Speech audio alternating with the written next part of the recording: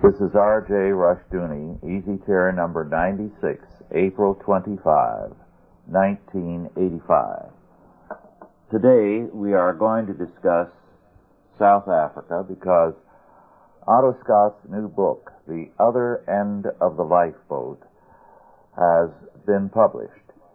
It is available for $18.95 postpaid from Ross House Books, P.O. Box 67, Vallecito, California, 95251. And Otto is here, and we shall be discussing the subject of South Africa. Before we do, let me say it's a very timely book and a very timely day for the discussion of this, because the great hypocrisy of our time has to do with South Africa. The whole world acts as though somehow South Africa has contracted a form of leprosy, that it is guilty of a special kind of sin of which the other nations are exempt, and we see all kinds of monstrous hypocrisy on all sides. For example, just the other day the news featured students protesting any aid to the freedom fighters in Nicaragua, saying the U.S. cannot police the world. At the same time, these students were ready to change hats and then demonstrate against South Africa and insist that we do more than police South Africa. We have some minor evils in South Africa and monstrous ones in the Soviet Union, and a very, very hypocritical attitude prevails. With that brief introduction, Otto, would you like to begin by saying something about what you cover in your book?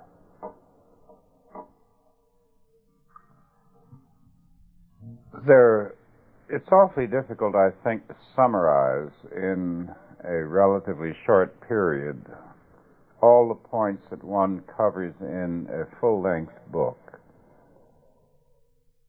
There are several themes that struck me when I first began to look at South Africa. In the first place, of course, my interest was drawn toward the area because I had finished the study of the abolitionists, and especially of the lunatic fringe of the abolitionist movement here in the United States.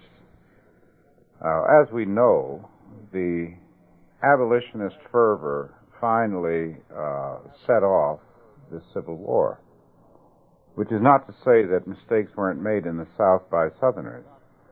Their response to the abolitionists was one of pure indignation. They never really mounted an intellectual analysis of the abolitionist argument, and therefore they lost the intellectual war or the propaganda war. But the overriding result of the abolitionists was the deaths of somewhere between 500,000 and 1 million men, which was an enormous casualty list for a nation of 40 million people. That tragedy, the tragedy of the Civil War, still haunts the United States, and in large measure, I think, because it's never really been properly analyzed and dissected. We haven't learned the lessons of the Civil War to this day, because our school teachers and the victors wrote about it as a triumph of virtue, because it ended slavery. Now, of course, we know that slavery was ended everywhere else with a stroke of the pen, because it was a political and legal situation. And to be the only country in the world that resorted to a fratricidal war in order to accomplish something that was accomplished everywhere else very peacefully is hardly something, I think, to boast about. But after I finished that particular study and looked around, the situation of South Africa hit me in the face. Here, the West, and particularly the United States, the English-speaking world, was in the business of acting as the abolitionists had acted, and placing the Afrikaner, or the white people in South Africa, in the position of the white southern slave owner, as a pariah, as an immoral person, as a sinner who had to be brought to virtue by force at once. And of course this adds up to a repetition of the tragedy of the 1860s in the United States. Well, that parallel drew me, and then of course a second consideration came into my mind, and that was, what does this mean to us? If all these angels managed to bring their forced virtue onto the South African scene, what does it mean to the American people and to the United States? Yes, and that, of course, explains your title, The Other End of the Lifeboat. As you point out so very tellingly, the United States and the Soviet Union are in this together. We are together the target of a massive assault by world Marxism. And if South Africa goes with all its strategic minerals on which we are so dependent, then we too will be quickly rendered helpless. So, by attacking South Africa, we are, in effect, committing suicide, are we not? That's exactly the situation. The way that the Soviets have managed to enlist the intellectuals of the United States into doing their work for them is one of the most remarkable phenomenons in all history. Time and again, American allies have been first abused and then abandoned by the Americans to the benefit of the Soviet Union. When we embargoed Chiang Kai-shek because we said his government was corrupt, and that legend, by the way, is still going on. Somebody has just written a book about the Soong family in which he describes them as a Chinese mafia. When we were persuaded to abandon the nationalist government of China, the beneficiary was the world communist movement. Mao Zedong could not have won without our help. The same thing was true in Cuba and Castro. The same thing was true in Vietnam. The same thing is now true in Nicaragua and in South Africa, the Philippines, South Korea, Chile, and all the other areas that are now under great critical attack. We have the strange phenomenon that the Soviet ambassador in the UN attacks American allies, and our media and intellectuals attack the same allies. I don't think there has ever been anything like this anywhere. No, we are suicidal in a particular way, masochistic. We exult when somebody calls attention to our evils, real or imagined. And we're trying to prove how righteous we are with a hypocritical virtue of attacking South Africa. At one time you said that the picture of South Africa we get today in the press is comparable to a picture of American attitudes towards blacks in the United States in the 40s and early 50s. Would you like to comment on that? Well, yes. The black people in the United States are in a really unusual situation. That we all know the backdrop, and the backdrop is not good. We can thank the British for leaving us in this situation. The British brought the black slaves to the United States as they transported black slaves to the West Indies, and as they transported blacks and Hindus to other parts of the British Empire. It was one of the patterns of the empire to import cheap labor. Well, the blacks that were imported into the West Indies were put to work in the sugar industry. And because in places like Trinidad there was only 15% whites and 85% blacks, it was necessary for the English in the West Indies to teach the black slaves various skills. They became clerks and bookkeepers, brokers, middlemen. They had to perform all the work that involves the interstices and the infrastructure of the whole great sugar industry. So over a period of 300 years, the blacks of the West Indies became acculturated, so to speak. Thomas Sowell, a black historian, has written very well about this, so that even today, the blacks from the West Indies, from Jamaica and places like that, speak very good English and are highly skilled and entrepreneurial-minded, so that when they come to the United States, they immediately went into business and they become quite successful. And Sowell says their success in the United States has nothing to do with their color or their lack of being white. It speaks for itself.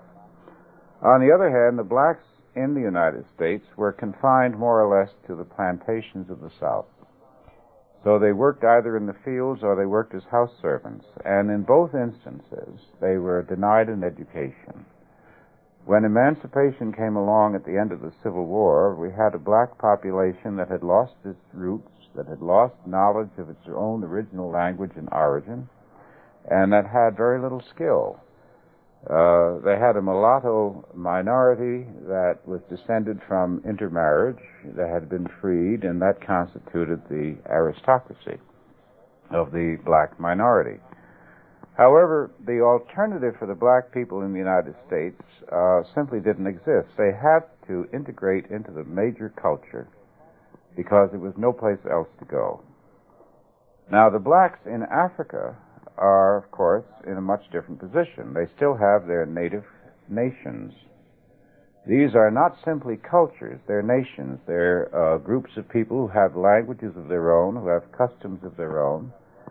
And these customs and languages vary, and their physical types vary. The Bantu races, which constitute the blacks in South Africa, are different from some of the others. And a black man in South Africa does not have he's not faced with the need to integrate with the white population because he has a culture and a nation of his own. He has his own language. Now, when a man has his own language, his own history, his own associates, his own social structure, it's impossible really to put him down because he isn't part of yours. He can always feel proud in his own right, and therefore the black minority of South Africa does not look at the white minority of South Africa in the same way that the black minority in the United States looks at the white majority. There's also the fact that the black people, the black nations of South Africa, do not particularly get along with one another. We could compare it to Greeks and Irishmen, Turks and Greeks. They may have the same skin color, but that doesn't make them friends. Now, here in the United States, there's a sort of a floating feeling amongst all people of color that they're all in the same camp. That's not true in South Africa. So that to transpose the American situation onto the South African scene is a form of ignorance. Yes, that's a very good point, because the American media, the intellectuals and the college students assume that the situation in South Africa is black versus white, whereas in reality there is, unless it's among Marxists, no hostility against the whites. The hostility is between one black culture and another, to the point that when they set up these homelands, they cannot even have the boundaries touch one another, because it will lead to very serious trouble due to the hostility of one black group to another? Well, yes, because the wars between the black tribes, or the black nations, or whatever you want to call them, have been constant as long as we know. They were in existence. They were fighting with one another. They were warring before the white man arrived. They have only stopped those wars when the white man was in control and acted as a sort of superpower. One of the now discredited aspects of the colonial period was the fact that the white man introduced Christianity and also introduced peace between people who were killing each other. As the white man has retreated from these various places, the wars have reoccurred. Most of black Africa today is in the process of resuming with modern weapons wars that were interrupted when they were using spears and bows and arrows. Now, one of the results of that has been massacres on a greater scale than one likes to discuss. And it brings up some very curious things about black Africa. We have Christian missionaries in black Africa who are not reporting to their home offices or to their congregations the massacres that they witness.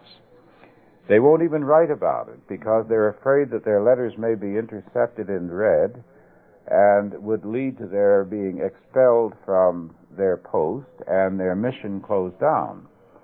So on the theory that it's better to stay and try to convert a few people than to expose evil in front of them, they are staying silent. Yes, that's one of the saddest facts of the mission scene today. In the last century, if reprisals were taken against a missionary, the home country could be depended upon, usually, to do something on his behalf. Now, there is no real friendliness on the part of our State Department for missionaries who are going out. In fact, they, I think, would just as soon they didn't. On top of that, they are threatened in many cases with expulsion if they will report the crimes. So, they are silent about what they see. They will not talk about the things that are everyday occurrences. And as a result, they are involved in a serious moral compromise in many, many countries. The whole morality of the Western position regarding the rest of the world is now in a very gray area. We used to be very clear. We used to be very clear about the fact that to introduce Christianity to the rest of the world was to benefit the rest of the world. I recall that when Raffles went into Singapore, from the ship they saw various dark objects bobbing in the water. They thought at first it was coconuts. It turned out to be human heads, because decapitation was a method of punishment in old China. And even when the Europeans managed to establish certain beachheads with trading, for trading purposes in China, when the Chinese authorities were displeased with them, they would line up a bunch of the Chinese citizens and cut their heads off in front of the Europeans to make sure that they got the point that this was a very serious matter. Mm-hmm.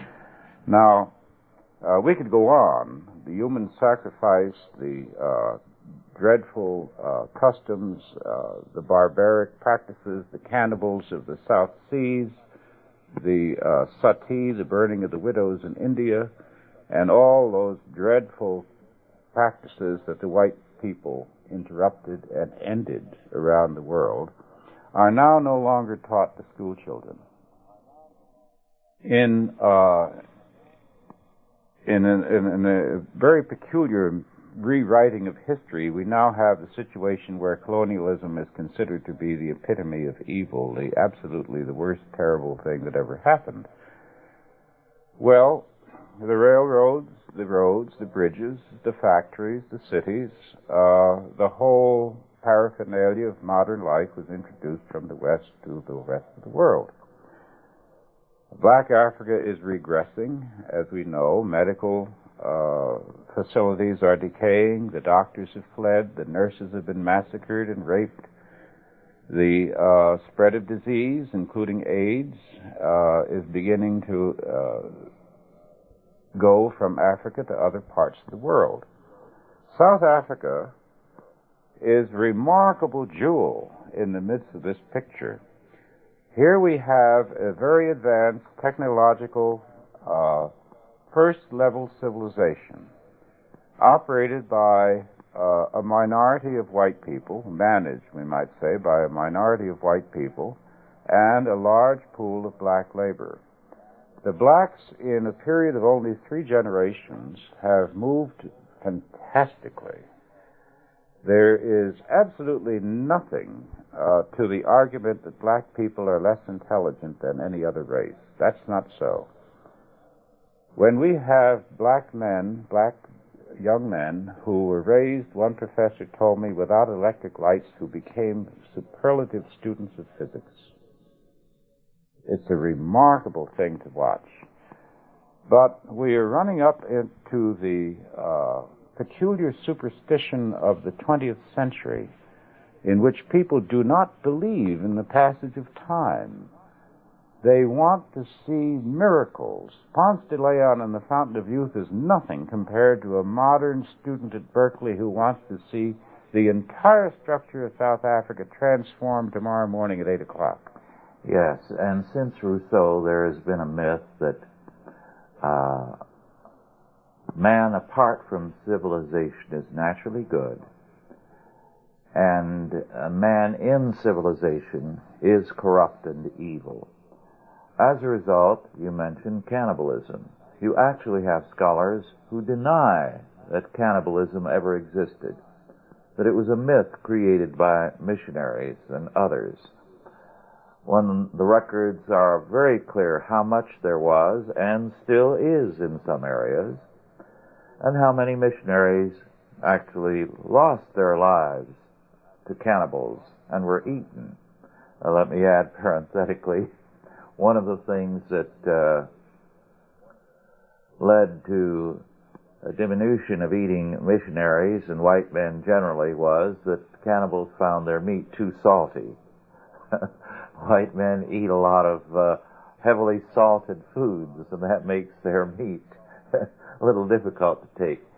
But you find people trying to deny, for example, that the Germanic peoples, the Saxons in particular, practiced human sacrifice and other abominations, that various of the northern European peoples had ritual homosexuality, and so on. They were primitive then. Therefore, they had to be naturally good. And the blacks of Africa, the natives of the jungles of South America, everywhere where you have primitive men, by definition in our humanistic culture, they are good and civilized man is evil. So we clobber ourselves, we are the polluters of the world, and so on.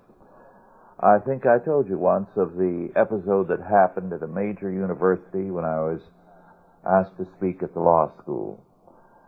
I referred to the changes in words and so on to illustrate a point with respect to legal history. And I said a farmer was once a tax collector, and the word cannibal was once caribal because the first encounter with cannibals on the part of European men was among the Indians of the Americans, the Carib Indians in the Caribbean, first of all. Well, it created quite a sensation. In fact, I was canceled out at another law school immediately when word of that got there.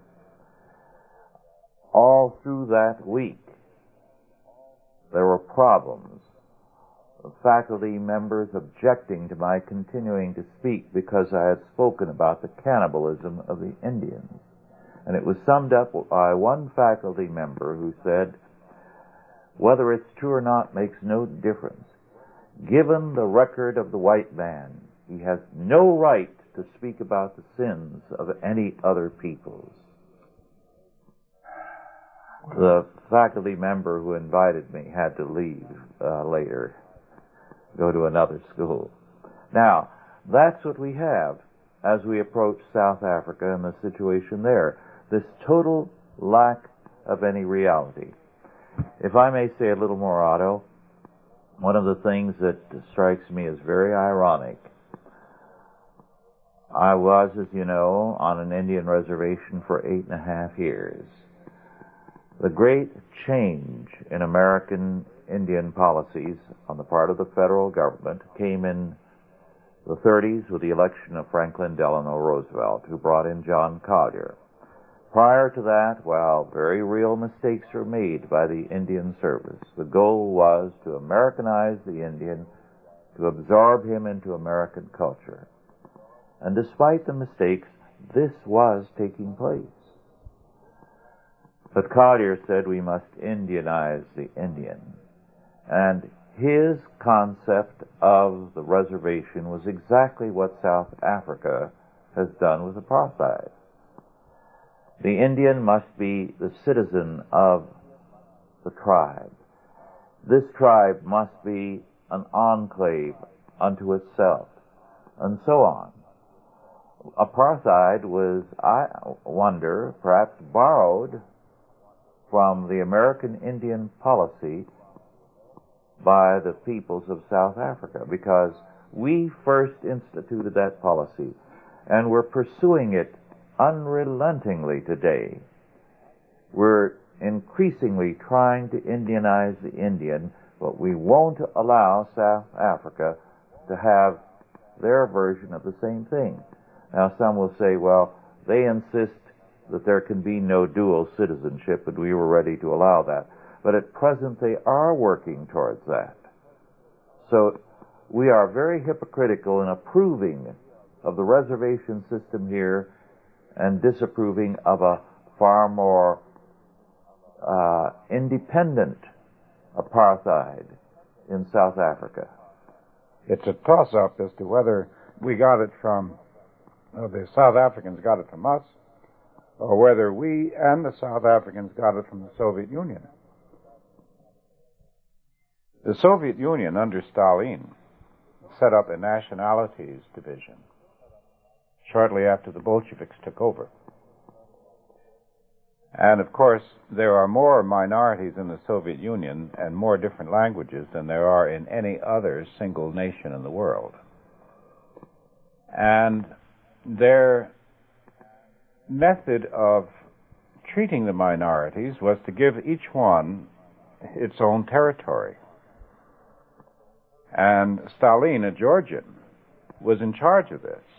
So you had a territory for the Armenians, a territory for the Jews, a territory for every group. The Jews were the only ones that refused to live in their territory. The others were transported and, to a large extent, accepted what they couldn't resist. And the great Russians, as the Russians call themselves, remained the governing minority of the Soviet Union. If you look at the roster of the Soviet parliament, you'll find that it's almost all great Russians. And certainly the head offices of the Soviet Empire are occupied by white Russians, not by Tartars, not by Mongols, not by Armenians, so forth. They also instituted a system of passports in Russia in which every person born in any of these homelands, and I believe they call them homelands, I'm not sure, has to declare at the age of 16 which nationality he's going to bear for life. If he's the product of a mixed marriage, he has to make his choice then. It is not just the Jews who have this nationality on their passport, but everybody. Mm-hmm. The Jews have made an international issue of it because they say that it leads to discrimination or that it is discriminatory. But if it is discriminatory, It's a discrimination that applies to everybody across the board. Now, the system that was set up in South Africa resembles the Soviet. It has a certain resemblance to our reservations, too. But it resembles the Soviet with certain crucial differences. The Soviets still control all these different homelands, even though Mr. Roosevelt allowed the Soviet Union to have 3 votes in the UN on the theory that the Ukraine and Belarusia are separate countries. The fact is that they're not separate countries. They are governed by Soviet law. But the homelands that are being set up by South Africa are not governed by South African law, which is something that you never read about in the American newspapers.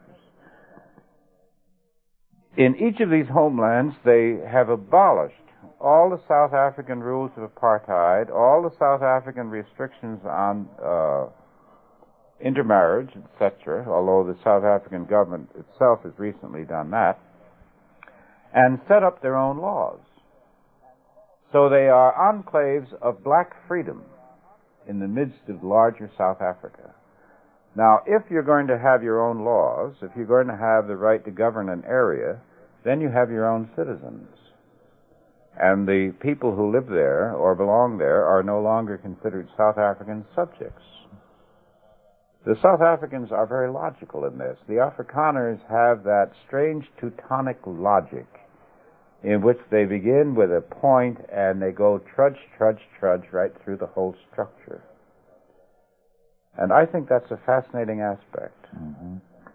I think it is timely, in view of the fact that your book came out this month, that a libertarian magazine based here in California, Reason, in its April 1985 issue, has an article by John Blundell, Ciskai's Independent Way.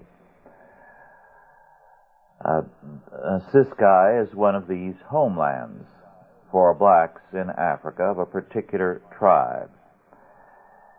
And in Ciskei, some dramatic things are taking place. It's becoming a libertarian paradise. Another Hong Kong or Singapore, with a growing prosperity, with all kinds of freedom and privileges. So it's quite a remarkable picture. And it's ironic that South Africa is not particularly happy about it, because South Africa is inclined to a controlled economy. So neither the Marxists nor the South Africans nor the Americans want to take it seriously. But it's a growing and exciting thing. Well, there are other homelands that are doing other things. One of the homelands has set up a sin capital for Southern Africa, with porno films and gambling houses and all the things that go with that. And I remember asking one of the leading South African Afrikaner politicians how that squared with the somewhat puritanical pattern of the Afrikaners. And he said, well, we don't like it. But he said, we gave them their independence, and we can't complain if they use their independence. Mm-hmm. Well, I'd like to read a few passages from Blundell's article. Let me quote here. There is a small black African country where new factory openings are so frequent, people are losing count of them. Where employment in some areas has more than quadrupled in the last 4 years. Where blacks are setting up small businesses in droves, and soon will be able freely to own property for the first time in nearly a century. Where urban blacks are becoming homeowners under a privatization of government housing plans, and where all manner of white man's laws inherited from neighboring South Africa, including the detested race laws, are being swept from the books. And the article continues, calling attention to the fact that these people in Ciskei refuse to believe the liberals that their forefathers lived communistically. They're insistent on having a free economy. And they are moving increasingly for the wholesale deregulation of business, for the reform of land ownership to introduce security of tenure, eliminating taxes and permits, privatization of a large part of present government assets and activities, and the establishment of Ciskai as a tax haven to attract corporations from abroad. And it is doing that already. And the corporate income tax is gone. So they're doing remarkable things. They are accused of denying civil liberties to dissenters, and supposedly all kinds of people are in jail because of their secret police. The author found that to be a ridiculous charge. As a matter of fact, he says that one English South African declares, and I quote, "As Ciskai was abolishing taxes and South Africa was increasing them, he, Parkin, predicted that within 5 years neighboring South African towns would beg to become incorporated into Ciskai." And he found there even a former Californian, Don Saul, who was working with Ciskai's small business corporation. And he said he stopped between towns, and I quote, "We stopped at Kambachi to visit Taylor Patrick Mabiko, whose payroll had soared from 0 to 50 in under a year. But Mabiko was out hunting for more workers.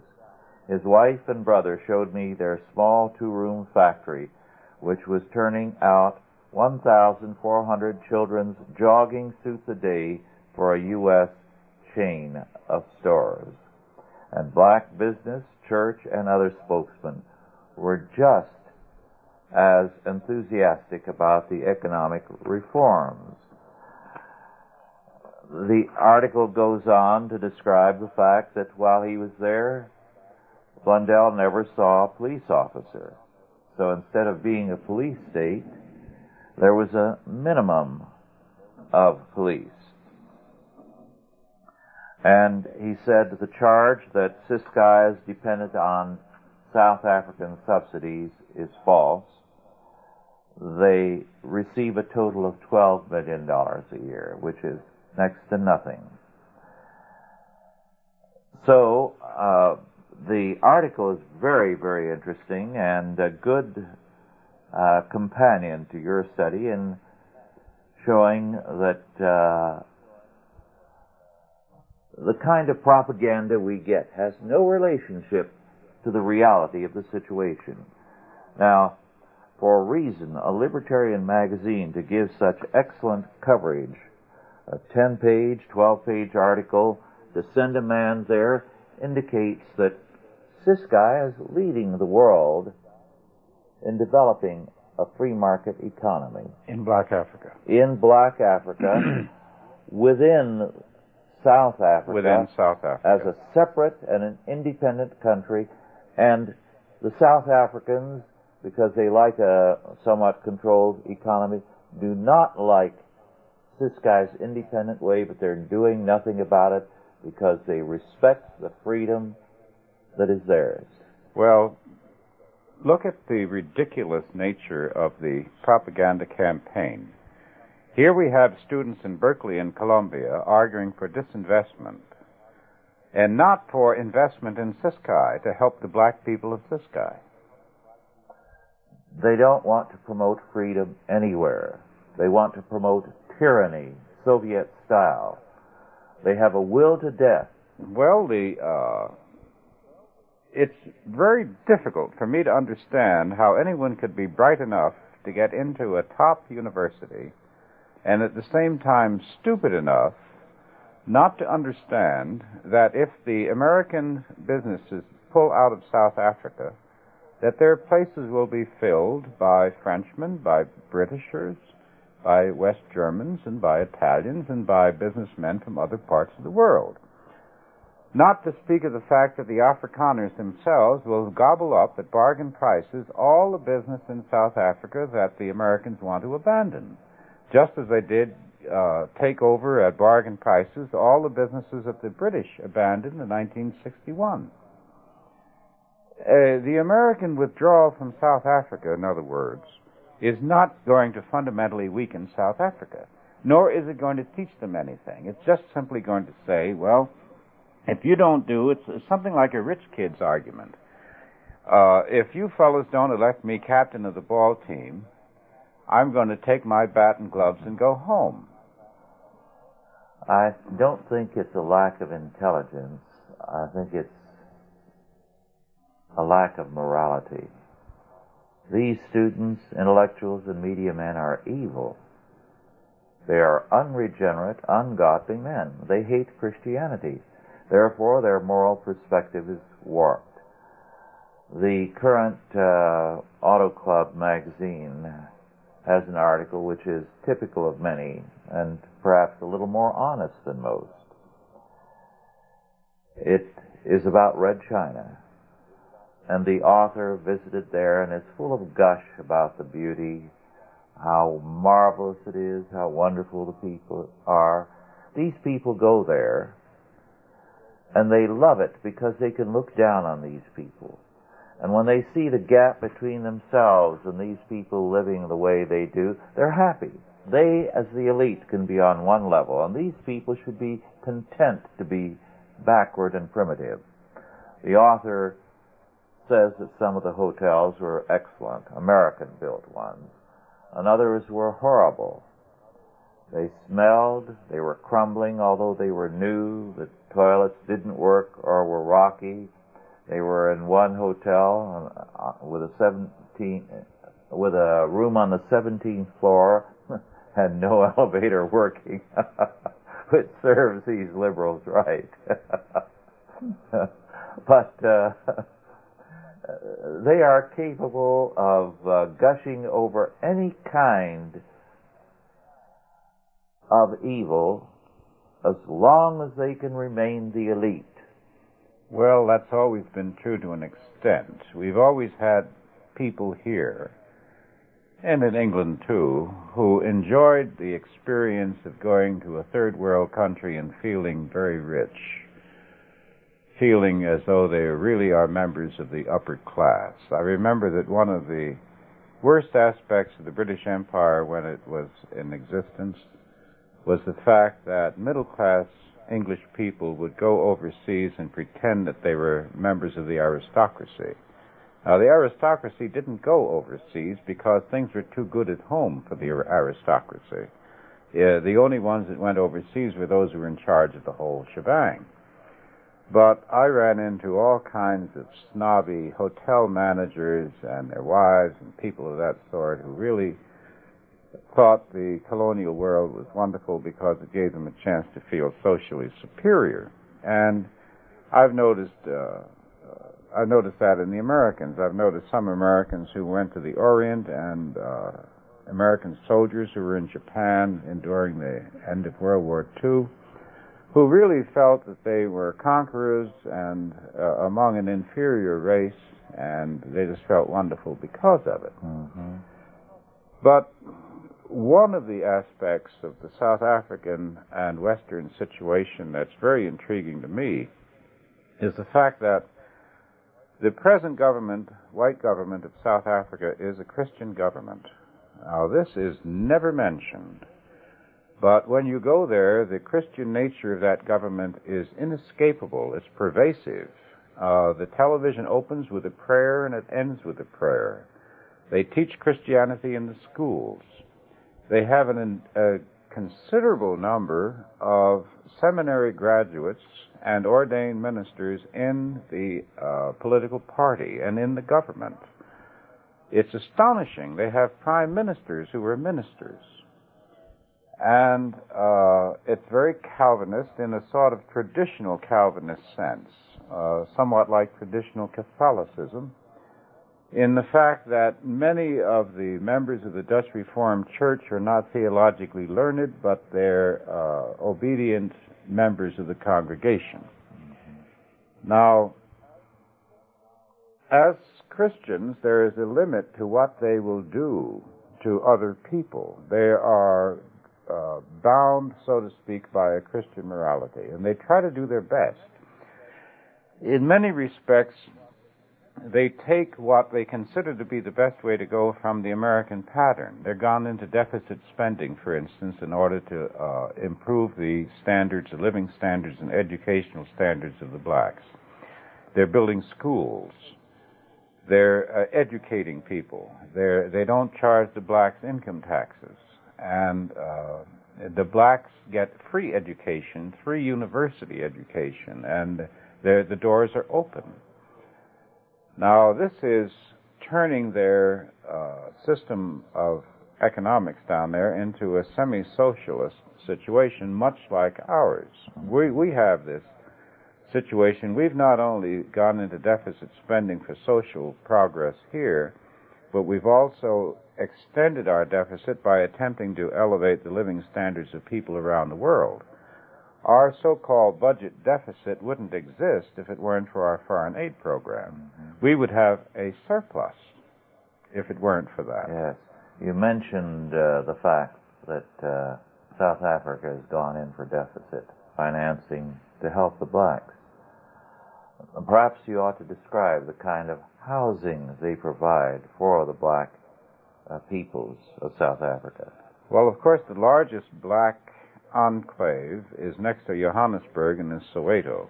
Soweto I went through, and I had the vision in my mind of galvanized huts and pigs running through the streets and all that sort of thing. And incidentally, that sort of illustration is still being paraded around the United States. But that represents Soweto of 40 to 50 years ago, at a time when there were hardly any roads in South Africa anywhere for anybody. Today, the roads are paved, the homes range from modest to elaborate, and the rents are nominal, and their life tenure, 99-year tenure. There are a number of black businesses in Soweto and a number of black millionaires.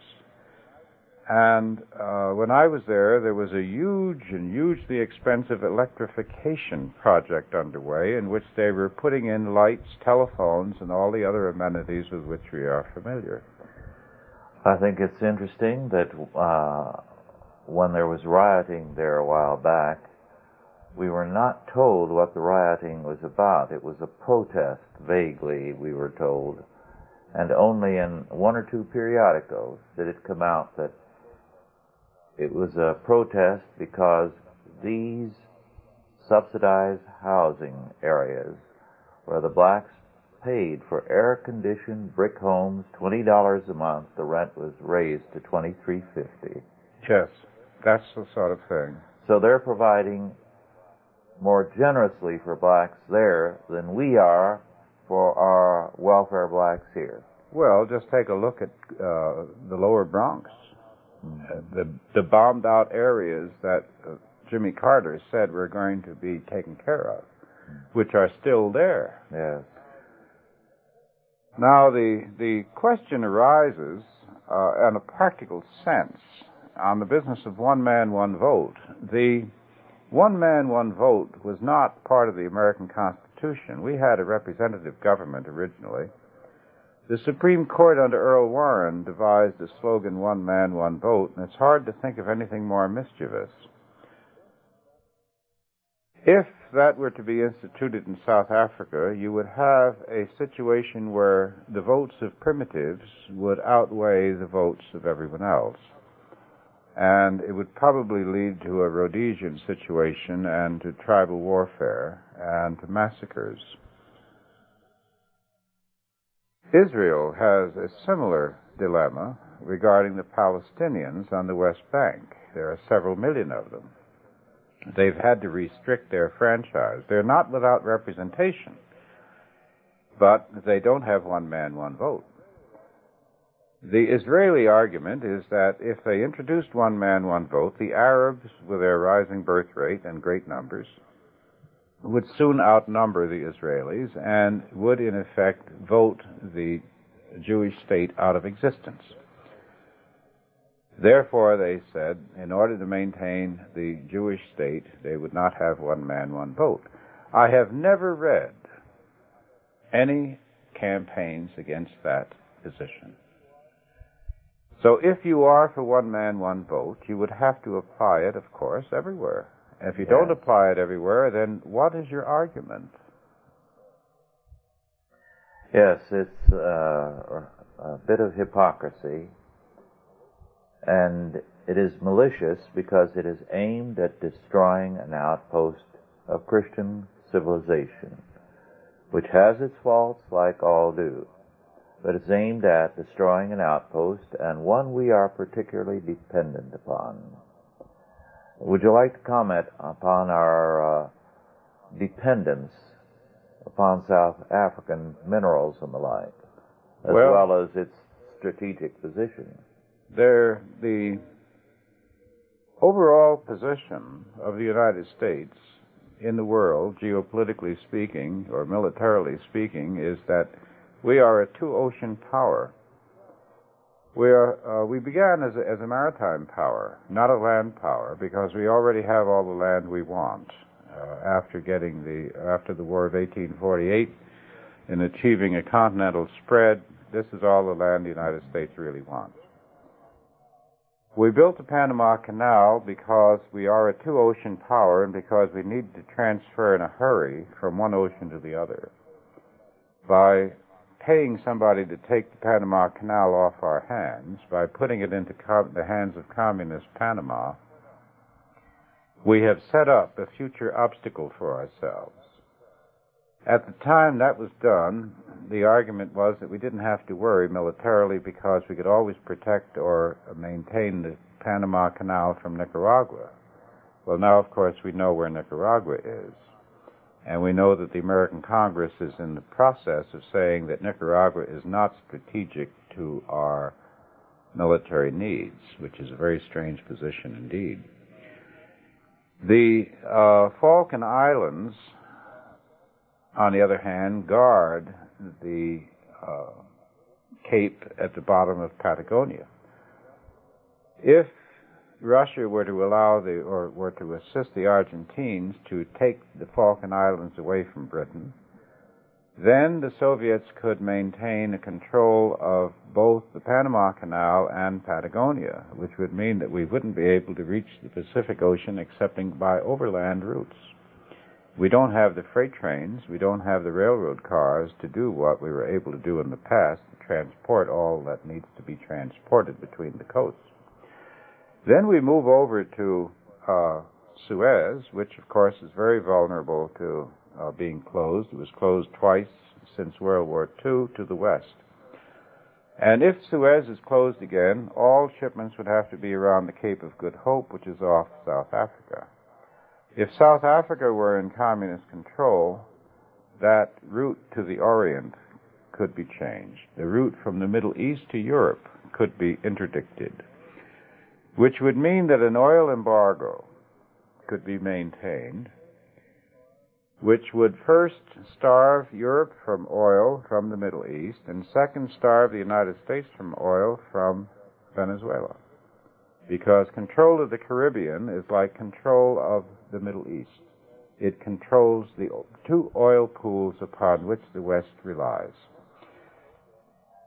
Since the Soviets have an enormous submarine fleet and a surface fleet, and have a base in Cuba and a base in Nicaragua, a growing base in Guyana, and since they are already in Afghanistan, which is on the northern borders of Iran, and they are in Libya, and they have there the largest air base in the Middle East, which we built and which they took away from us.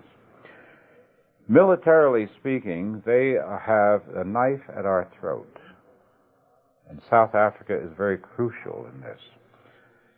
On the business of maintaining a war, a defensive war, we rely upon South African mineral alloys for the construction of practically every crucial thing that we do: computers, jets, military material and weapons of the most basic sort. When the Japanese attacked, they had two targets. Their primary target was the British Navy. Secondary target was the American Pacific Fleet. The purpose of those attacks was to take the rubber-bearing lands of Southeast Asia, because the Japanese military had studied World War I and had discerned that the German transport had stalled, and that was the reason the Germans had to surrender. They had to surrender because stalled transport they could no longer move, and they couldn't move because they ran out of rubber. The Japanese reasoned that if they had all the natural rubber lands of the southeast, the United States could not fight, because it took in those days a ton of rubber to make a B-12. It took rubber to make radios. It took rubber to make telephones. It took rubber to move an automobile, and so forth. They misjudged because they were unaware or unappreciative of the enormous industrial capability of the United States at that time. And a synthetic rubber program was cranked up, which saved us from the Japanese success. Now, at that time, the synthetic rubber program succeeded because Washington said it didn't know what to do and asked American business to do whatever it could, and it suspended the antitrust laws so that there was an industrial pool of technology and patents and everything else in order to do that. Now, after the war, the Senator O'Mahony of Montana had a study made and an assessment made of that program, and the professor from Cornell put it together, said we should never again allow American businessmen that much authority. If we have to do it again, we must see to it that the government itself has the experts and instructs business on what to do, which argues that we would never be able to reproduce a synthetic rubber program or a program similar to that. However, synthetic rubber was a chemical process, a chemical and oil process. There is no process that can create the metals that we have to have from South Africa. It simply cannot be done. So if we are cut off from oil, and if we are cut off from the minerals, we must surrender. The campaign against South Africa is a campaign that only one nation can win, and that is the Union of Soviet Republics. The USSR is the beneficiary of the demonstrations at Berkeley, at Columbia, at the editorials of the New York Times, of the indignation of Dan Rather, and all the other saints that we have among us. Yes, very, very true. We have just a couple of minutes left, Otto. I'd like to remind everyone that this book, Otto Scott's The Other End of the Lifeboat, is available for $18.95, and you can order it from Ross House Books, P.O. Box 67, Vallecito, V as in Victor, ALLECITO, California, 95251. We're very grateful, Otto, that you've taken this time and that you have done the travel and studying that went into this book, because I know that 2 years ago you spent a great deal of the year in South Africa on 2 separate trips. Is there any final statement you'd like to make? You have about a minute or a minute and a half. Well, at least half of the book, the latter half of the book, is devoted to what my wife and I saw while we were there and the people we talked to.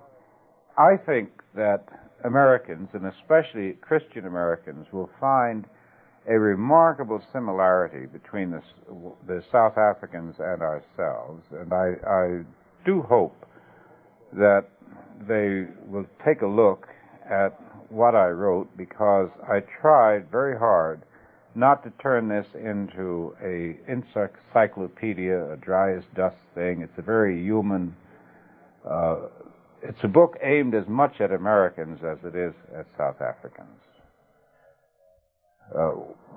Let me add a final word. This is a book that a great many people did not want published. And that story is quite an interesting one, which someday in the distant future might well be told. But for the present, we do urge you to read this book, and we'll look forward to hearing from you. Thank you all for listening, and God bless you.